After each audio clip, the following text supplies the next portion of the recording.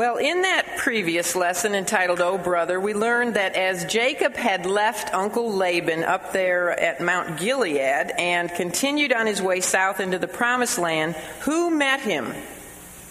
Anybody remember back in verses 1 and 2 of chapter 32?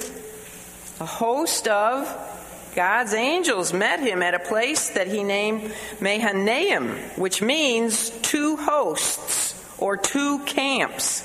And by the term Mahanaim, or two camps, Jacob might have been referring to his own camp, his caravan of his family and his servants and his livestock, and that'd be one camp, and God's angelic camp being the second camp. That might be what he was referring to, his camp and God's angelic camp.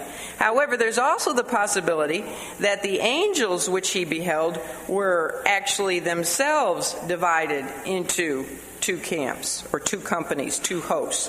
One host of angels may have been positioned behind Jacob, and the other host of angels might have been positioned in front of him, before him. They very well may have been God's provision for Jacob's encounters with his two adversaries. One adversary named Laban, you see, was now behind Jacob, and it really was incredible that he had retreated from Jacob without anyone lifting a hand against anyone else. Esau, of course, was Jacob's other adversary, and he was yet before Jacob. It would be equally incredible, of course, I guess we'll have to wait until the fall to find this out, but it would be equally incredible that Esau also would retreat from Jacob without anyone lifting a hand against anyone else. So the angelic host were sent from God to serve Jacob as comforting assurance that the Lord God, just as he had promised, would preserve Jacob, no matter where he went. If indeed the name Mahanaim refers to two hosts of angels, one before Jacob and one behind Jacob, then what do you think that scene actually looks forward to or pictures? Remember, who is Jacob a picture and type of? The nation of Israel.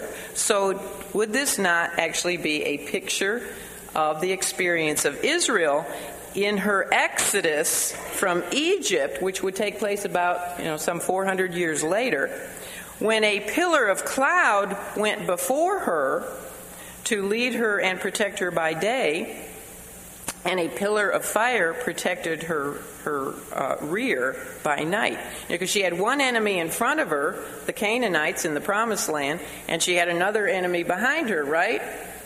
The Egyptians. Well, following Jacob's vision of the angelic host, in verse 1 of chapter 32, he sent out messengers to relay a message to his brother. It was a message given, remember, in very humble terms, which were intended to convey to Esau the fact that Jacob had no interest whatsoever in claiming his rights of lordship over Esau, either in the material realm or in the political realm of things. Jacob, we learned, had obtained a lot of wealth, a great deal of wealth on his own while he had been up in Haran. So he really didn't need anything. He was in need of nothing. And he further demonstrated the truth of this by sending Esau a goodwill peace offering, we could call it, of some 580 plus animals of his own, from his own flocks. And the primary request of his message to his brother, when he sent those animals ahead as peace offering and as a gift, his primary message was a plea for grace in his brother's eyes. And we saw that in verse 5. In other words, what he was really asking for was Esau's forgiveness. However, shortly after Jacob sent emissaries to deliver his message to Esau down in the land of Edom, which was where Esau was living, some 90 miles distance from where Jacob was at this time, shortly after they left, those messengers came back. It wasn't really enough time for them to have gotten all the way to Edom. They came back too soon. And when they came back, their report was not too good. At least it didn't seem to be too good. Esau, they said, was already on his way to meet Jacob. And guess what? He wasn't alone. How many men were with him? There were 400 men with him. So there were two things which we were told. We were told that Jacob became greatly afraid and distressed in verse 7. And the two reasons for that was the size of Esau's army and the silence of Esau's answer. So because Jacob was afraid and distressed, he took the precaution of dividing his caravan into two groups so that if attacked, at least one group would have the chance to escape. Also then, he took his fear, and this was good. The dividing of the caravan, that was wise. But this was even wiser. He took his fear and his burden to the right source. To who? To the Lord. And that was a very commendable thing to do. We saw that in verses 9 to 12. Jacob's prayer to the Lord was a very, very good prayer. It was very well stated, and it was very sound, and we discussed the fact that it could serve us very well as a godly example of prayer in its general principles, Now, the day following this prayer, he then arose, and he made arrangements to send Esau he hadn't actually sent the gift, but now he made the arrangements to send the very generous gift of the livestock from which God had greatly blessed him, so he was going to abundantly send this gift of livestock to Esau. And we learned that 5 droves, we think it was probably 5 droves of animals, were driven forth to be presented one by one to Esau. And then the messenger shepherds, which were driving from behind, they weren't in front leading the livestock, they were in the back, pushing them ahead, driving them. Each messenger was to convey to the Lord Esau that the animals were a gift from Esau's servant. So Jacob was referring to himself as a servant. He was referring to his brother as Lord. His great hope, you see, was to appease Esau with this generous sacrificial gift so that when Esau saw his face, he would accept him. When Jacob saw Esau's face, Esau would accept him. He would forgive him. The sending out of the gifts had taken another day to accomplish. And then that night, as with the previous night, and this is in verse 13, it says Jacob lodged himself down for the night. So we've got a second night. He's going to bed here. However, we find that he had insomnia. He was unable to sleep. He had no real confidence, you see, that his gift would pacify his brother. And this we know from his words of verse 20, where he says, peradventure, which means in modern day terms, perhaps he will accept me. He doesn't know. It's a big maybe with a question mark in front of it. So he has no real confidence that that gift is going to pacify Esau. As far as Jacob knew, because the next day he was to encounter Esau, and he must have known this from messengers who went out and told him just exactly how far Esau was away from him. So as far as Jacob knew, this might be the very last night of his life. You remember, Esau had wanted to kill him 20 years earlier. So this could be the last night of his life. And it could be the last night of his family's life. Now, he wanted to believe that wouldn't be true. He wanted to believe that the Lord would pull through for him, just as he had done with Laban. Remember the night before Laban was to arrive? And probably wouldn't have been a good outcome. The Lord had given Laban a dream and threatened him not to touch Jacob. So I'm sure that Jacob was hoping that the Lord again would intervene and perhaps even appear to Esau in a dream and also do the same thing, threaten him not to touch his brother. After all, God had made him, Jacob, some very, very special promises. And surely This is Jacob thinking, surely God is not going to fail to keep those promises. He is going to preserve me, especially since the most important part of those promises centered on the coming promised seed of the woman, the coming Savior of the world. So you see, Jacob's spirit wanted to believe, yet his flesh continued to remind him of how angry Esau had been. Do we have that battle? The spirit is willing, but the flesh is weak. Yes, we constantly have a battle between our faith and our fears, our faith and our fears. I had that battle yesterday morning when Chris called and sounded so horrible. I wanted to believe. I took a picture of him and I put it on my heart, and I was walking around the house. Lord, save him. Lord, save him. Don't let him die. But, and I had faith, but there was that part of me that was really fearful. Well, furthermore, Jacob knew that in his situation with Laban, he had been the innocent victim. Okay? Think of Uncle Laban. Who was the innocent one, really? I mean, not totally innocent. He was reaping what he had sowed, but more or less he was innocent with Laban. He hadn't done anything particular to Laban. So it was right, he knew, that God had intervened on his behalf with Laban. Now, in this situation with Esau, do you think that Jacob had that particular peace of mind? No, because he had not been innocent in that situation. It was his deceit, and it was his lies, and it was his rebellion toward God, which was demonstrated by attempting to scheme to get the blessing instead of waiting on God to get it for him. It was all that which had caused Esau's murderous hatred toward him. So does guilt flame fear? It does. If you know you're guilty, you're more fearful. You think, God's going to hit me with a hammer. So guilt flamed his fear. It was going to be, therefore, a long, restless night for Jacob. Actually, as he lodged himself down for the night, he had no idea that besides being a long, restless night for him, it would also become a long, wrestling night for him. It would be a night which would not only have a lasting effect on his spiritual walk, but it would also have a lasting effect on his physical walk. So that was the introduction. Now we're going to get into the lesson. The Jabbok, sounds good. The Jabbok wrestling match. And as you can see, we're going to look at 6 divisions. The restless Jacob, the wrestled Jacob, the wrenched Jacob, the renamed Jacob, the renewed Jacob, and the remembered Jacob.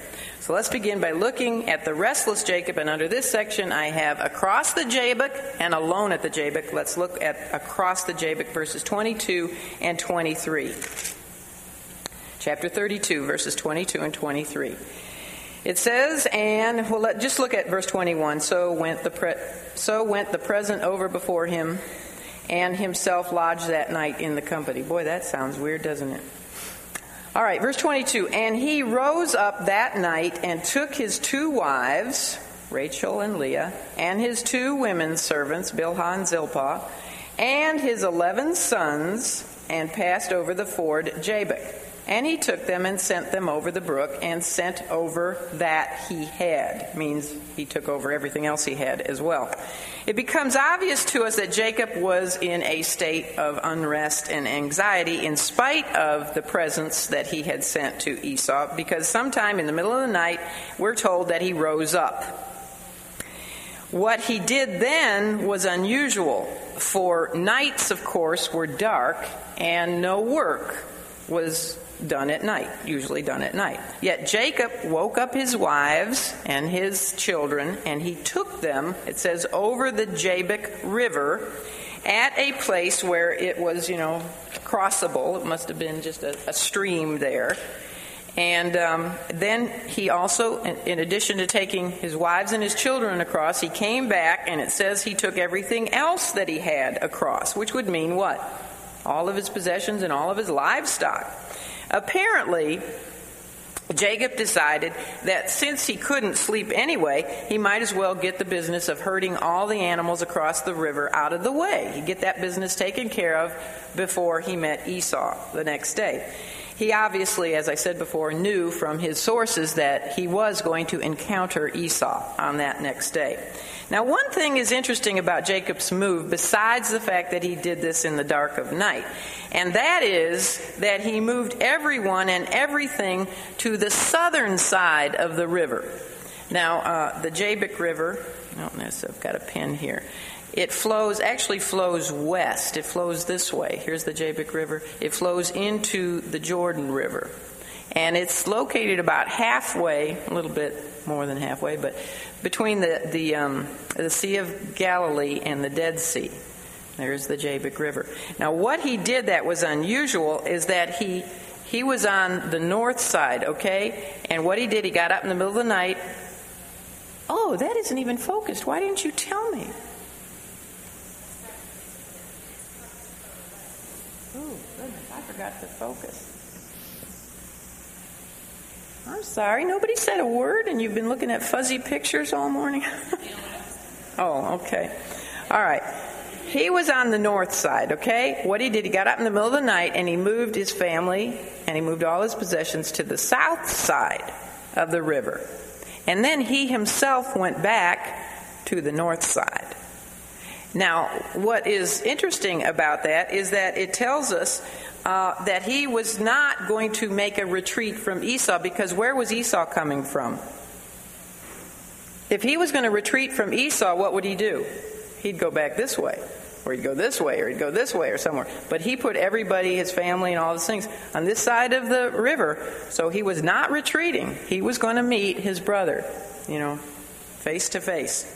Find his action in the middle of the night was a combination of caution, because he did this at night, and courage, because he went to the same side, or to put his family and all his loved ones and his possessions, he put them on the same side as Esau. So it was a combination of caution and courage, and it was a mixture of fear, because he could not sleep, so there was obviously some element of fear and anxiety. Combination of fear and faith, because he wasn't going to retreat from Esau. So you see that combination? Fear and faith. His action then was an indication of what was occurring within his heart. He wanted to believe that the Lord would intervene to protect him, but he also feared that Esau would wipe them all out. He wanted to rest in the Lord, but yet he was really counting on his presence, his gifts, and his own appeal to Esau to rescue them. So again, it's like the struggle we have. You want to depend on the Lord, but then you do your part too, don't you? And it's hard to get away from that that independence. But I don't know that that's all bad. But anyway, Jacob was wrestling with himself before he ever wrestled with anyone else that night. It's also interesting to discover that the word Jabbok means wrestler. Did you know that? He wrestled at the wrestling river. It means wrestler. And we rather see Jacob's his inner wrestling, before he outwardly wrestled. We see his inner wrestling going on. And that's portrayed to us by his up and down movements. He went to sleep and then he got up. His up and down movements in the middle of the night. And it's also seen by his back and forth movements. What do you do when you're restless? Like yesterday, when I was holding Chris's picture against my heart, I wasn't standing still, I can tell you. I was walking back and forth, up and down the stairs. And so we see his restlessness by his movements, up and down, back and forth. He crossed over the Wrestler River at least several times. Took his wives and children over, came back, got all his livestock, took them over, and then he himself went back to the north side of the river to be by himself. So let's look, secondly, at alone at the Jabbok, verse 24, or at least the first part of verse 24, where it says, and Jacob was left alone. That's all I want to look at. Jacob was alone. And sometimes when we find ourselves alone and at the end of our own resources, that is when God can finally get our full attention. We need at times to be alone. We need at times to be still and know that God is God, right? A lot of people don't like to be alone. Have you ever met anybody who doesn't like to be alone? There's a lot of people. They even fear being alone because they don't want to have to think about things that really matter. They work very hard. I have a brother-in-law like this. He works very hard at filling his life with all kinds of distractions and noises. Goes to sleep with the TV running. Or that they have to have music constantly around them, blasting in their ears, or the radio playing, or people buzzing all about. They don't want to have to face God, and they don't want to have to face themselves. They don't want time to think about the true meaning of life and of the consequences of their sins. And of course, they don't want to think about what? Death. They don't want to think about death. It's interesting when my mother was just telling me that she loves to be alone. She has no problem. I mean, I see her sitting there in the chair or sitting up in the bed, and I said, "What are you doing? Aren't you bored?" She says, "I don't know how people can be bored." She said, "No, I'm going over in my mind the wonderful life the Lord has given me. And I'm thinking about all the things I've done and all the blessings and how He was there for me even when I didn't know Him and even when I was lukewarm." And she said, "And I think about all the wonderful places He's let me go, with all her trips." And she said, "How can anybody be bored?" But a lot of people don't like to be alone with their thoughts. And they don't like to. Oh, I was going to tell you a story she's told me about right after she got the bad news about her condition. She ran into one of the nurses. She was still in the hospital, and she was walking up and down. They told her to walk every day, so she was walking up and down the hall, and she saw one of the young nurses who had been with her before she had her surgery. And the nurse said, "How are you doing, Mrs. Caravis? What happened?" And my mom told her. And you know what the little girl said, the little nurse? She said, "Well, what a great excuse to just live it up and party." Isn't that all? I know. That's the philosophy. She told me another story, which I didn't know. She said when she went, right after my dad died, she had to go and take his death certificate somewhere on the base because my dad was retired Navy, and she was one of the men was there in uniform. I won't tell you which branch of the military he was in, but it wasn't the Navy. And he said, "When did your husband die?" or something like that. And she said, "New Year's Day." And he said, "Boy, that must have been one hell of a party." Can you imagine? My mother said it was like somebody took a knife and stabbed it into her heart. But I said, "Well, Mom, what do you expect from the world? The whole philosophy of the world is eat, drink, and be merry because tomorrow you die, But what does God call people like that? Thou fool. Don't you know that your soul is going to be required of you? Don't you care about where you're going when you die? I mean, we're all terminal. We're terminal from the minute we are born. We're all going to die unless the Lord comes in the rapture, which I'm really counting on. But if He doesn't, we're all going to die. Why don't people think about where they're going when they die? Because we don't die. We are our soul. That's us. I mean, all we do is shed these little shells of ours. And sometimes you get so you almost hate this shell, don't you? Because it gets so worn out and tired and painful and ugly. But we're going to continue on forever, one place or another. But a lot of people don't like to be alone. Yeah, as we're going to see was true with Jacob. Some of our greatest battles occur when we are alone. We are who we really, really are when we are alone. There are no hypocrites in private, right? So for probably the first time since he had left the sheep fields of Haran, Jacob was alone. It was dark and it was quiet. And he probably was sitting or meditating about the day to come, the next day. And maybe he was even praying. And it was yet a long time before the sun would rise. But Jacob knew that sleep would somehow be impossible. There was just too much struggling going on between his fear and his faith. And then suddenly, can you imagine this? Suddenly, a hand out of nowhere seized him.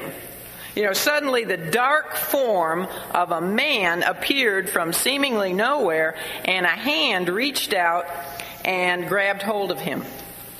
Now you can just imagine his fright. There he is alone. Who was this? Probably the first thing that would go through his mind was, had Esau sent an assassin ahead, to search him out and kill him?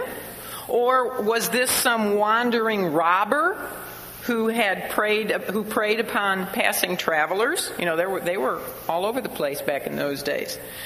Well, whoever he was, Jacob, at the age of 97 years, found himself in a one-on-one wrestling match for the remainder of this long night. So let's move now to looking at here we go. The wrestled Jacob. And for this, we'll look at verse 24b. After it says Jacob was left alone, it says, and there wrestled a man with him until the breaking of the day.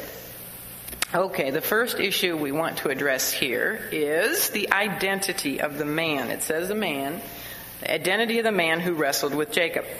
Now, first we know that although he appeared in the form of a man, yet he is called an angel.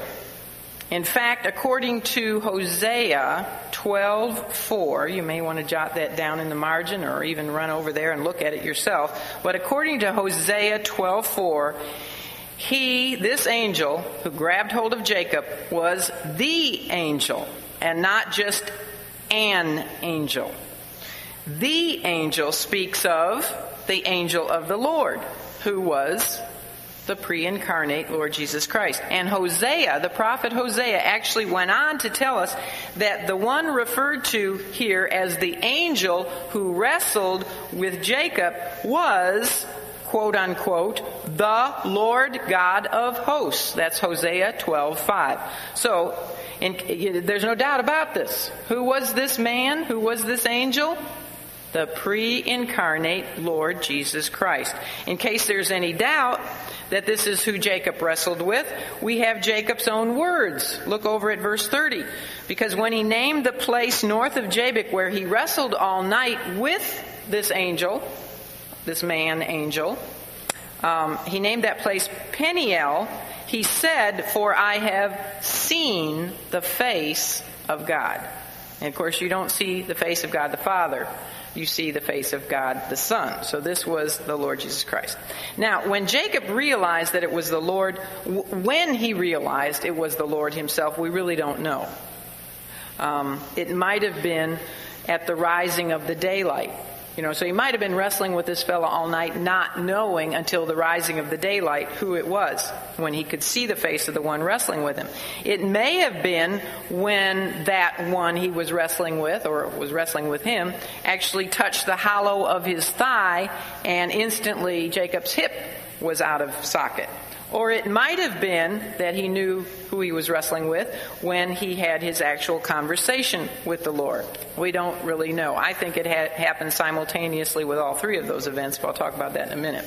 Well, what is very interesting to take notice of in the actual wording of this event is that we are told that the man who I'm going to be referring to during the remainder of this study this morning as the Lord Jesus, since I've already told you that's who it was, we're told that the man was the one who wrestled with Jacob. Now make sure you understand this. In other words, contrary to what many teach and what you may have heard, your whole life, it was not Jacob who was wrestling with the Lord in order to get something from him, from the Lord. You're going to hear, and you probably already have heard, many teach that Jacob wrestled all night with the Lord to get a blessing from him. However, the truth of the matter is that the Lord wrestled all night with Jacob in order to get something from Jacob.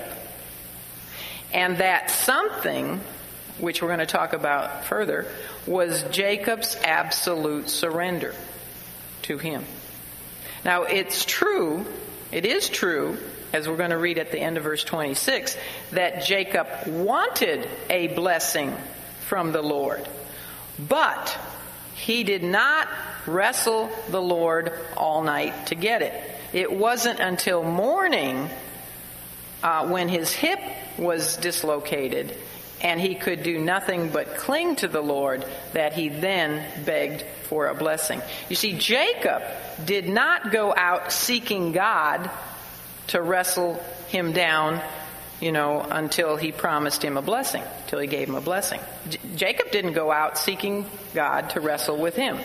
It was the Lord who surprised Jacob and wrestled with him in order to bring him, Jacob, to the point of submission, both physically and spiritually. In other words, it was not the wrestling match which should be used to teach the importance of prevailing prayer, as it so often is used. It is not the wrestling match for which Jacob is commended in the Scripture. You see, it was the old Jacob which wrestled all night with the Lord. It was the old Jacob. It was the old carnal nature of Jacob which kept him fighting, in his own self-sufficiency. Just as it had been the old Jacob all of his life who had so desperately desired the blessings of God, but rather than clinging to God and waiting on God, to give him the blessing in God's timing and in God's way, what had he done? Jacob had wrestled to get those blessings his way and on his time schedule. In truth, Jacob was born wrestling, wasn't he? Because he was born trying to pull he was born wrestling with his brother. They were wrestling in the womb. He was born trying to pull his brother back into their mother's womb and win the victory of the firstborn for himself. He was trying to do it himself. When he traded Esau a bowl of pottage for the birthright, he had won another wrestling match against his brother. He did not wait for God to work that situation out. And then when Jacob had deceived and lied, not only to his father and his brother to get the patriarchal blessing, he once again won things by wrestling for them in his own strength instead of clinging to God to get them, for them. Even in his dealings with Esau now, in our scripture passage, when he's about to confront him after 20 years of separation, Jacob still had a wrestling match going on within himself. He knew the Lord's promises. He knew the Lord's past blessings and protection. And he even knew of the Lord's presence because he had seen, the two hosts of the angels. Yet he was still not fully surrendered in his faith that the Lord would work things out for him. So he fretted and he worried and he was greatly distressed about the approach of Esau. You see, like us, he trusted the Lord in part, but in the other part, he didn't. And so he had sent messengers ahead and he had sent presents in his attempt to appease his brother in his own way and doing things, on his schedule. Well, when Jacob could do nothing but cling to the Lord, and when he clung with all of the fervency of a man of great faith, that is the event for which he is commended in the Scripture. And that's in Hosea 12:4, by the way. Do you understand? He's not commended for wrestling with the Lord. Okay? Do you have that? He is commended for clinging to the Lord. Jacob had to be brought to the end of himself, to the end of his own resources, even though he had acknowledged in his prayer to God, his own unworthiness. Remember when he said that? And that was so wonderful to hear Jacob say how unworthy he was to receive the Lord's mercies and the Lord's kindnesses and all the Lord's covenant truths that were passed down to him. Even though he acknowledged all that, yet Jacob still had not come to the end of his own resourcefulness. He was still, while he was wrestling, he was still the heel grabber, the lentil stew cooker, the goat skin covered deceiver, the rod using breeder, and the gift sending brother. Yet Jacob was a believer. We know that. His prayer alone proves that he was a believer. Really, Jacob was no different than we are. He was saved because he believed in God. I don't believe he got saved this night of the wrestling match. I believe he was even saved before the ladder dream, and we talked about that before. He was saved, I think, as a child, growing up in the home of Isaac. But he was saved. He believed in God, and he believed in God's promised Redeemer. I mean, that's what it takes to be saved, right? And he believed in that. There's no doubt about it. He really wanted to be in the line that would bring the Savior into the world. And he also believed in God's Word.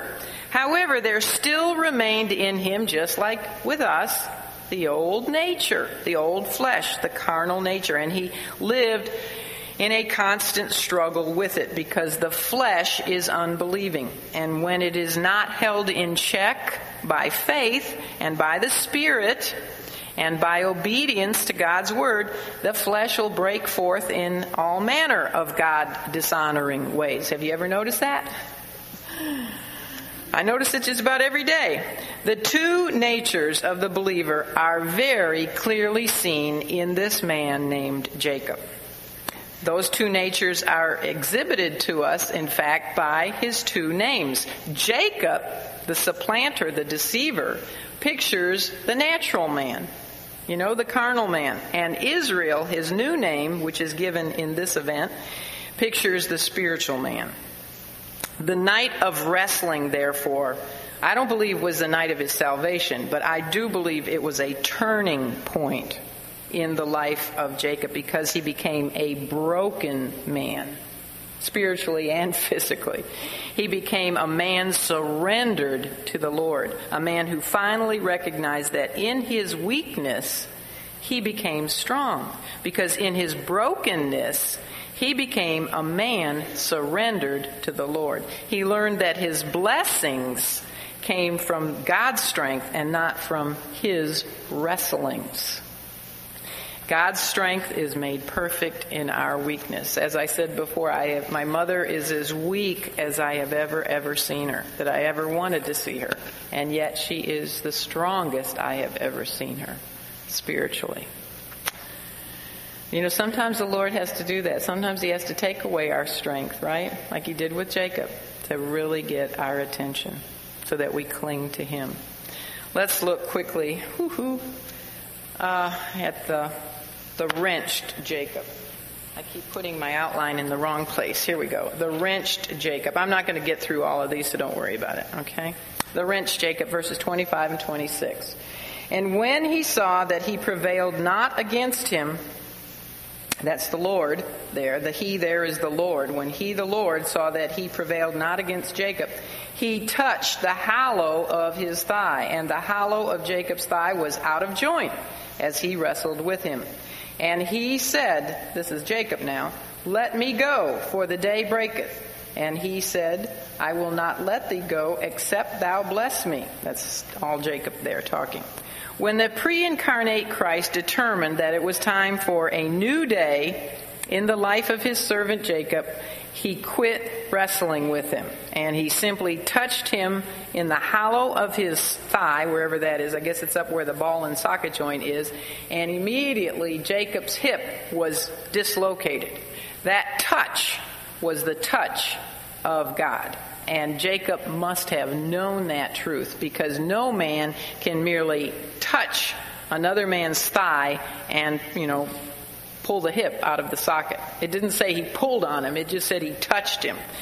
That touch, I believe, occurred simultaneously with both the moment of daybreak, just as the sun is beginning to come up, and also simultaneously with Jacob's realization of just who it was wrestling with him. Now, of course, the Lord could have ended, the Lord could have ended that wrestling match much sooner than he did. He is infinitely more powerful than any mere man, as, just that simple touch indicates. However, the Lord's long night of wrestling with Jacob gives us an object lesson here in regard to his patience with us, with man. Long does he bear, he is long-suffering, long does he bear with our fleshly struggles. And I'm so glad that he does, that he is long-suffering with me and with my fleshly struggles. But in the end, he accomplishes his purposes in us. Jacob was a very self-determined man, and it was very difficult for him to admit to being at the end of his own resources. So when the Lord saw that he prevailed not against Jacob, Jacob was not going to surrender on his own. When the Lord saw that, then he brought the resistance to a quick end because he dislocated his hip. And a man cannot wrestle any further when he has a dislocated hip. But we then see the other side of Jacob's strong will. He was a strong-willed person. He was not only a strong-willed man when it came depending on his own resources, but he was also strong-willed in a positive way. So, if you have a strong-willed child, that doesn't always mean it has to be bad, bad, bad. Because sometimes if you can turn that strong will around to the positive side, it's wonderful. It can be great. He was strong. We saw that Jacob was strong-willed in his desire for the spiritual blessings of God. Right? He was. All along he was very strong-willed in wanting the spiritual blessings of God. In fact, he had so desired to be the recipient of the Abrahamic covenant rather than, letting his brother be the recipient, that he had used his own devices in order to make sure that he was the recipient of those blessings. And that same desire for the Lord's blessings upon him was what now caused him, to cry out, even in the pain of a dislocated hip, which I can't imagine, that must have been excruciating. Even still, he cries out and he will not let go until he has received a blessing. So you see how that strong will is put to a positive end here. We do indeed have to admire Jacob's determination, don't we? This was one determined man, helpless and lame. Hadn't had any sleep all night, probably hadn't had a good night's rest in quite a while, and in great pain, yet we find him clinging in desperate tenacity to the very one who had crippled him. So he really exhibits great faith here, and this is what he is commended for over in Hosea 12. The picture of broken Jacob hanging onto the divine wrestler is not a sad picture of a loser or a pitiful man or of a weakling. Rather, the picture of, handicapped Jacob clinging to the divine wrestler is a picture of a strong man, because he has been broken of his self-will and he is now entirely dependent on God's will. When was the Lord Jesus Christ actually his strongest? I guess at the garden or on the cross, when he was broken. And that's really when he was his strongest. Jacob here is a picture of a man of faith, a man surrendered to God's will.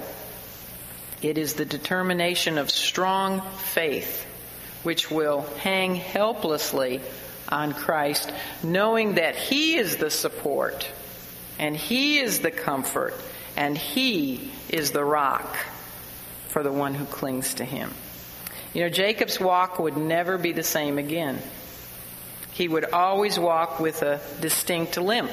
The rest of his life he would limp, which would be good, really, because it would constantly remind him of the night that the Lord touched him. And he learned that he could not overcome any of life's issues by his own strength. The limp would remind him that his strength came in clinging to the Lord's strength. And we need to remember that too. And I need to remember that. Well, I knew I wouldn't get through the lesson, but he does get renamed in verses 27 and 28.